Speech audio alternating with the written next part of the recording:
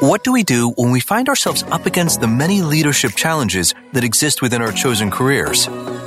We all have goals and achievements that we would like to accomplish. Unfortunately, these desires don't come equipped with insight or awareness on how to bring these accomplishments to light. In essence, this is why the Dream Octane Niche Finder Framework was formed. Our founder, Clifton C. Manning, spent the first 17 of his 20-year career in healthcare working with physicians and healthcare leaders to achieve patient-centric goals while possessing only an associate's degree in applied science. At times, these challenges were daunting, and he felt unqualified to achieve the success he wanted. However, he focused on becoming intentional and reading every leadership book that he could find, as well as attending frequent seminars in areas where he saw opportunities to improve. Over time, as he applied insights gained from these various sources, he was able to successfully and efficiently cross the hurdles he found himself up against. Eventually, varying degrees of success within his sphere of leadership influence became more evident.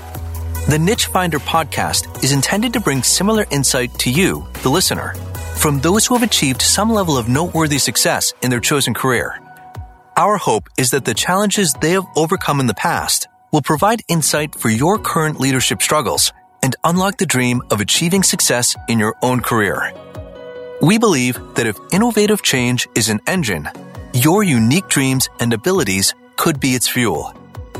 And now I present to you the host of the Niche Finder podcast, Clifton C. Manning. I want to welcome you to this version of the Niche Finder podcast. Today we have calling all the way from Indianapolis. We have the Saxtons that are joining us today. They just wrote a book called The Titanic Effect. This book is about how you can successfully navigate the uncertainties that sink most startups. They have 20 years experience in this space, and I just can't wait to have them share their experience with you, our Niche Finder community. So without further ado, and by way of this introduction, I would like to introduce the Niche Finder community. Thank you so much for being part of this program today. Well, thanks for inviting us. It's a pleasure to be here, and we look forward to having a good conversation. We hope. Absolutely. All right, excellent.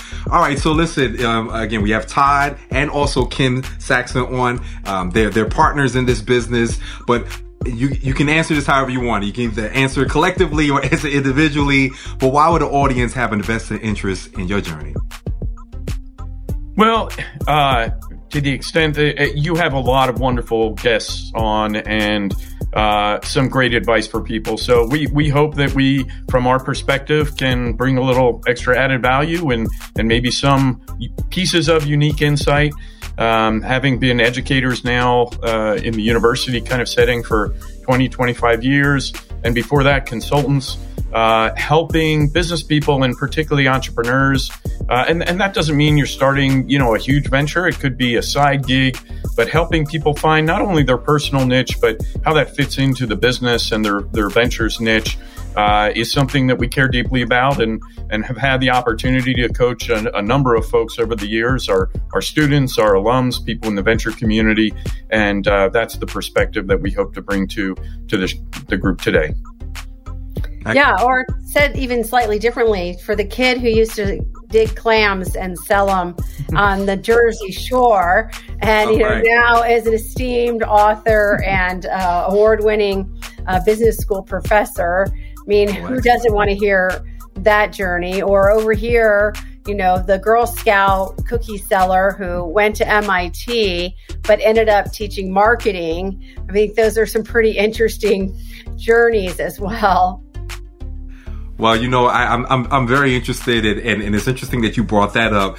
I didn't get a chance to start trolling Todd, but I did troll some of your LinkedIn. But I got a sneaking suspicion that you guys are into education. I don't know, just something about the titles. And I think that is beautiful, and the fact that I'm not surprised that there's some awards in there as far as with teaching. The short time that we've been interacting and what I've seen so far, I can see that you're really passionate about what you do, and I do want to get to that. But tell me, before we get to that, this part of your journey, what type of internal struggles did you find yourself running into at the start of this process of yours? Yeah, so I think I can take that one maybe easier. So I was one of those kids who took all the math in high school, did computer programming, all that. So it's really, really logical. Everybody in my house was like, oh, sure, she's going to go to MIT. I got to MIT, and after my first coding class at MIT, I was like, wow, I don't want to do this for my whole life. I think it would be more fun to manage the people who are doing this. So what am I going to have to do? Do I have to leave this school? So instead, I went down to the business school to say, oh, hey, how do you get a bachelor's degree in business from MIT right now? And, it turned out they didn't really have the classes I needed. I had to go and take some classes at Harvard. And lo and behold, I think this is one of those things about if you understand your passions and you go with your passions, sometimes the world aligns itself to help you. My advisor looked at everything and he said, you know what? You could graduate early. You have enough credits. And so I actually was able to graduate after changing my major from computer to business in 3.5 years and go out there and start making some cash. Wow. Wow, I love that. I love the agility that you have just from even just the academic portion of it to be able to say, listen, I'm going to shift gears. For some people, that would be a life altering decision. That's something like you would say like, oh, I'm probably going to add another 2 years to my degree. And here it is. You even in that process, you were able to accelerate through your journey. I find that fascinating. Well, like I said, I think sometimes karma in the universe opens up. Now, the call to my parents was a rough one. When I told my dad I was going to switch from computers to business, he goes, you're never going to make any money. It's better than you saying I'm going to switch it to ceramics or something like that. That would have been an awkward moment. I think an even more awkward moment, but I think that's beautiful. Sure. Todd, did you want to build on that or did you want to talk about your external struggles? Oh, so, interestingly, just kind of reflecting, as Kim said, from clamming on the Jersey Shore and selling newspapers on the street corner, back when the Philadelphia Bulletin was around, that I would still be doing that today if that was like a living, right? Because I had what I thought was a great life. And so when you talk about struggles, my journey, finding myself and my way to contribute, may have taken longer, but I never felt like it was a struggle. It's a journey. And that's one thing I would say in terms of finding your niche is for some people, it takes time, right? And it shouldn't have to be a struggle all the time. It's okay sometimes to just tread water, right? And to wait for those inflection points. And I think that's something that we try and help our students, people that we work with again, and particularly entrepreneurs, that there are inflection points that can lead in two directions, right? One is the positive inflection point. You get that first big customer,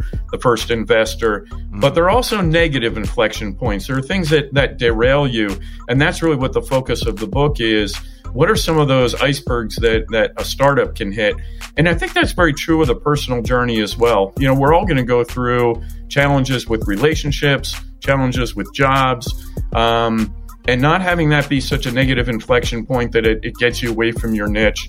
And on the other hand, when there are those flashes of hope, inspiration, insight, and promise, where you kind of get a glimpse of, wow, I could do that. And for me, that glimpse was provided by my dad, who was a professor of psychology.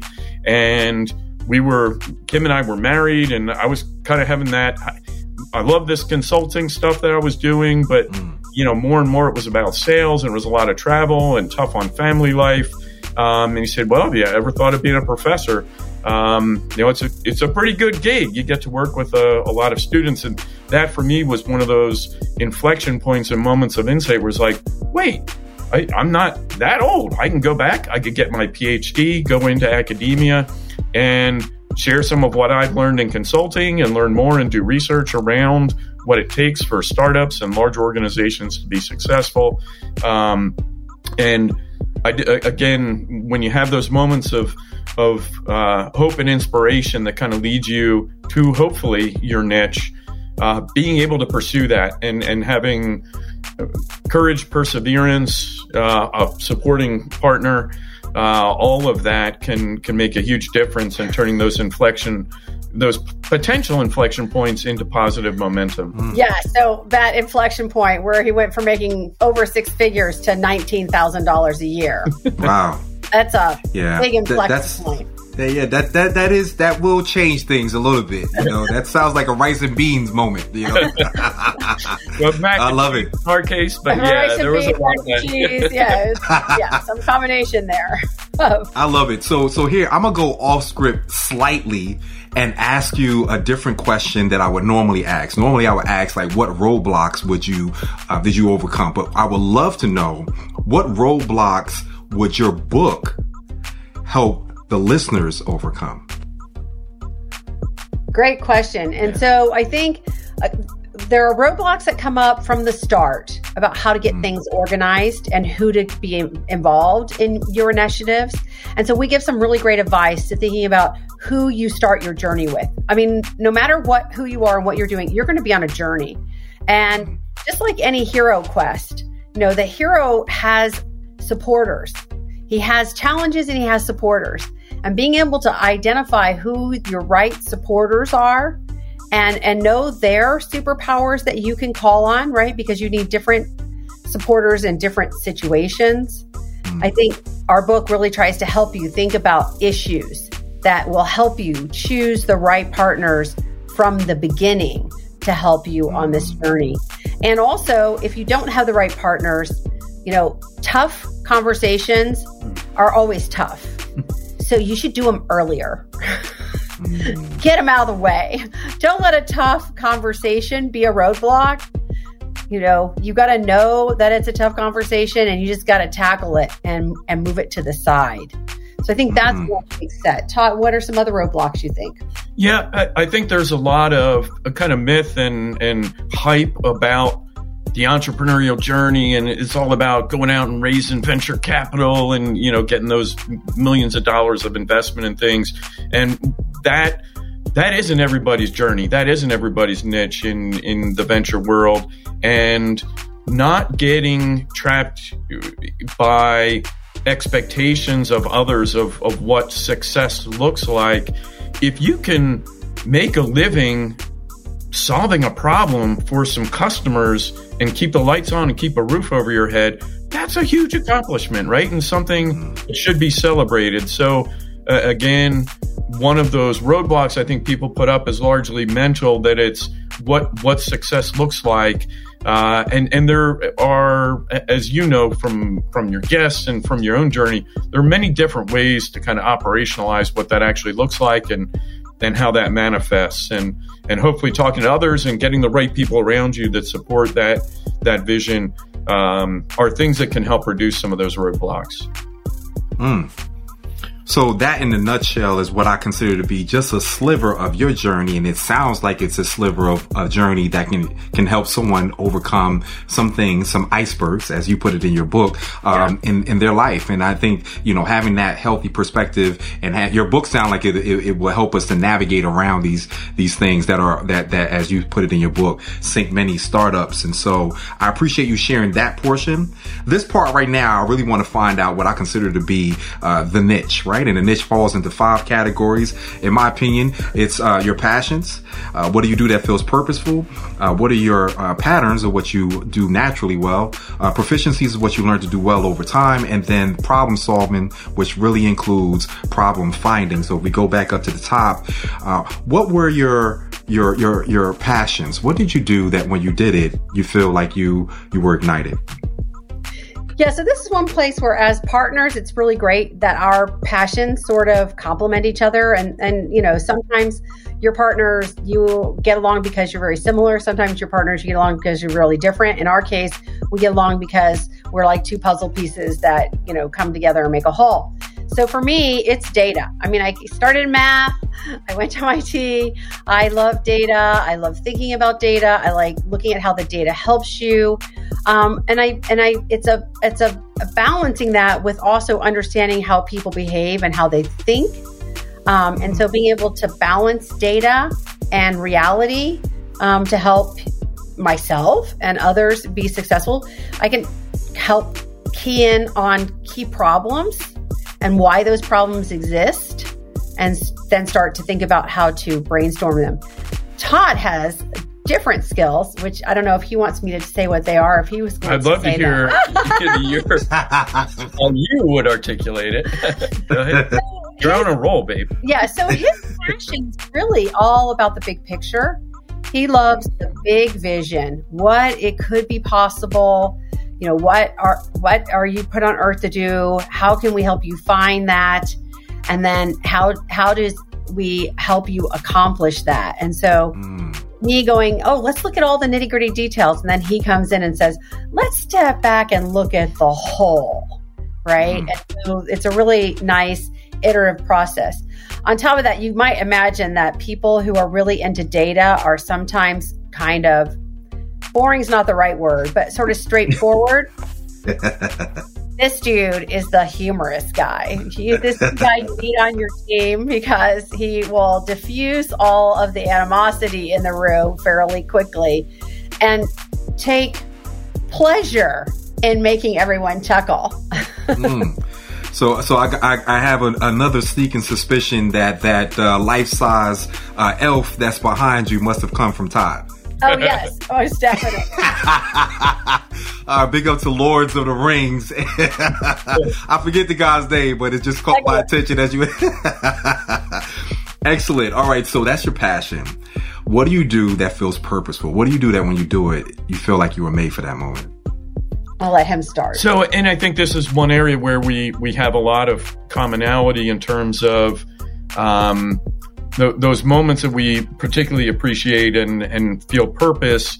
And that is part of that changing the world. Part of that is seeing that vision is not as much about what we do to affect it, but how we enable others, our students particularly, but others that we are able to interact with, be world changers. And as you know, like changing the world is hard, right? Innovating even in a small way is really tough. And we both find a lot of purpose in, I think, 3 different elements of that. One is, as professors and, you know, people who've studied these concepts over a lot of time, we understand the content behind it, right? And there's data that can be brought to that. There are tools. But the second is, how do you actually connect people to each other? Think of it in terms of degrees of separation. Most people are entrepreneurs and others are 3 to 5 degrees of separation away from the 5 people that can help them be successful. And if, because of our network and relationships in the community, if we can shorten that for an entrepreneur from being a 2 to 3 year journey, and distal connections, meaning, you know, they're hard to make, and we can enable that to happen in 3 to 6 months, and they can have the conversations with the right advisors, the right customers who can give them good perspective and move along their journey more rapidly. Connecting people who are like-minded and can help each other, it gives both of us a lot of purpose. And our role in the community and as being part of the university, you know, as professors, we're not super threatening, hopefully. And I think people get what we're doing and they don't, you know, believe that there's an ulterior motive to what we're trying to accomplish. So that, I think, helps open doors, and then we can connect people to help each other. And I think that gives both of us a lot of purpose in feeling that we're helping a community get better, but also the people that we're interacting with. So let me ask you this. What do you do that's a pattern of yours? And I ask both of you, what do you do naturally well? Well, he's really athletic. Wow. Okay. So, natural athlete, you know, name a sport, he can do it pretty quickly, first try, whatever. That sort of agility and strength that you use, you know, that athletes have. So that's pretty exciting. But I mean, I don't know. What is mine? You say what mine is. Well, actually, and I think in a business context, but also in others, seeing patterns in pieces of data and making sense-making from those patterns is a pattern. And something that we riff off each other a lot in doing is trying to put that puzzle together. And again, whether it's analytics and data-driven or observing behavior, we really enjoy that. And part of our pattern is helping identify what is the pattern here. What's the larger structure? How do these pieces fit together, or how can or should they fit together? Oh, and the gap, right? Yeah. So part of that is to find the gaps by looking at what there is and the overlap among them. You have to find the gap, because the gap is where you're going to find where you need to be and the hole that needs to be filled. I particularly love looking around at all those issues and categorizing them and sort of organizing them, and then saying, oh my gosh, there's a gap here. This gap needs to get plugged. So Albert Einstein says you can't solve a problem at the same level at which it was created. So if we go from patterns to proficiencies, what have you learned to do well over time? Well, I'll speak for myself. One thing that, as Kim said, I like to kind of step back and look at the big picture. And sometimes folks who have that tendency, including myself, are not necessarily good at following through on the details and the tactical piece of things. And I'll use an example from the process of creating the book. I had the idea, right, and the metaphor of the Titanic, and we talked about writing a book, and Kim was like, okay, so let's see a first chapter. And that's one of her proficiencies, is translating vision to action, actually moving things forward and organizing and helping make that happen. And one thing I've had to work on and how it came out in the book was that discipline of saying, okay, that first step has to be, I'm going to write that first chapter. And I worked at it, and it took me weeks, and shared it with Kim, and then we shared it with others. We do what we tell every entrepreneur to do: send it to people, even people you don't know that well, and get their feedback and figure out what you got right, but more importantly, what you didn't get right and what you need to change. And once we had that first chapter as kind of a conceptual map for the rest of the book, I cannot in any way say it wrote itself, because it certainly didn't. But that gave us that kind of seed, I think, to build on. So again, I don't mean to be evasive about the question, but a proficiency that I've had to build over time is moving from big picture and ideas to actually implementing and getting things done, right? And there has to be part of your day, part of your week that is part of that. If you're just kind of constantly gazing into the future, you don't necessarily get there. Yeah. Go ahead, Kim. You want to say? So my proficiency is, again, a compliment to him, which is I am really good at putting together the tactical list of things that need to be done and marching the ball down the field and over the line. I mean, over and over and over again.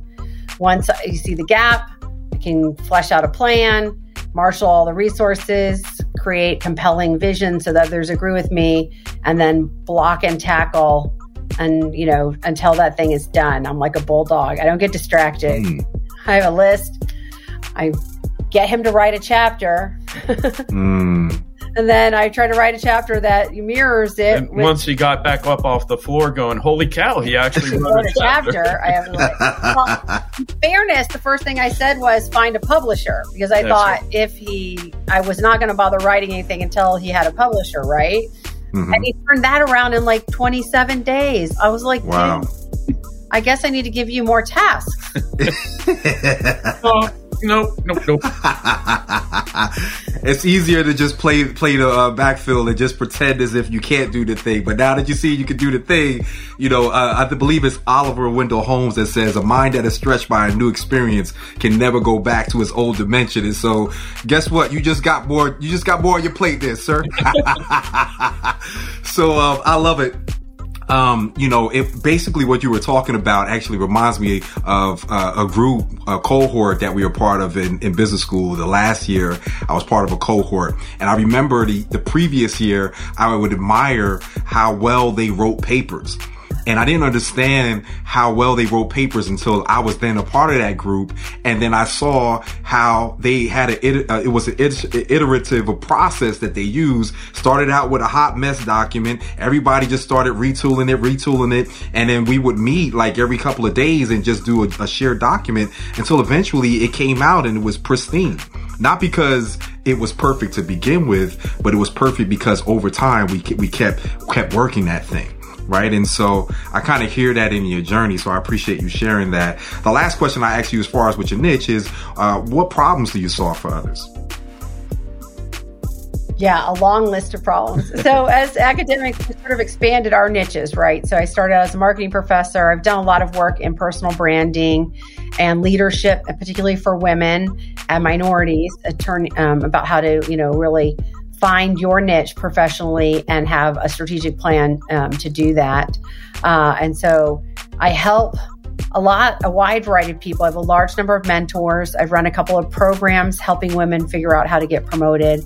And so helping people figure out their superpower and how to leverage that superpower into a career that impacts an organization, and then drive up their impact inside their organization because of the way they can think and the systematic processes that they use that you got trained in business school, right? Mm-hmm. So I think that's really what I do. Yeah, I guess, and we talk about this in the book and in our research. One problem that a lot of people we interact with in the startup community face is that they see being an entrepreneur, the entrepreneurial journey, as being risky, and helping them get over that to translate instead to recognize that the entrepreneurial journey is one of uncertainty. And could you fail? Yes. But risk is like playing cards or games of dice, right? You come up with probabilities, you roll the dice. Some people will bet on, snake eyes or, 2 ones, and some people won't bet on dice at all because it's too risky. And it's been shown through research, in decades of research now, that entrepreneurs are not any more inclined to take risks, to go to Vegas, to play cards, to play dice, games of dice or chance, than anybody else. But they're more comfortable navigating uncertainty. So getting through that, thinking of problem solving as a journey that unfolds over time, and not getting into that, it's risky kind of fight or flight mentality. And the good thing, if you teach entrepreneurship, you really have to fundamentally believe that you can help people get better at it. I can't get people any better at rolling dice or playing cards. Maybe understanding the probabilities, etc. But navigating that journey of uncertainty and feeling comfortable that, if a customer loses, I lose a major customer, I'm going to have to replace him with a different one, and I'm going to find that customer, and I have tools and a mechanism to help me navigate that journey. That is how I like to think of helping our students and others we work with problem solve, is to view the journey differently. Well, I can tell you the collective response from the both of you on that question right there definitely resonated with me. So I appreciate you sharing that. This next section, I want you to imagine yourself, and I only have like 2 questions for you, but I want you to imagine yourself not as the professors that you are, but I want you to speak to the student that you once were, right? And so I want you to now give the secret that will help accelerate the student version of yourself from where they are at that moment in time to where you are today. What one secret would you share? All right, I'm going to share. That's Yoda in front of. I didn't even see Yoda. You was covering up Yoda just for this moment. Yoda. Yes, find your niche. You will. I love it. So, and the reason I refer to that is the patience piece. And there were times my younger self was impatient in wanting to get to the answer, wanting to figure out what my career was going to be, etc. And being patient on that journey is what led me to a number of wonderful things, including meeting Kim, discovering my career as an academic, and being a professor and having a very, very fulfilling life with that. And there were times, again, where I think my younger self was too anxious to get to the end of the story instead of enjoying living the journey. Kim? Yeah, so mine's a little different, and it harkens back to the first class I stood up and taught at the university at 8 o'clock in the morning, and it was about advertising.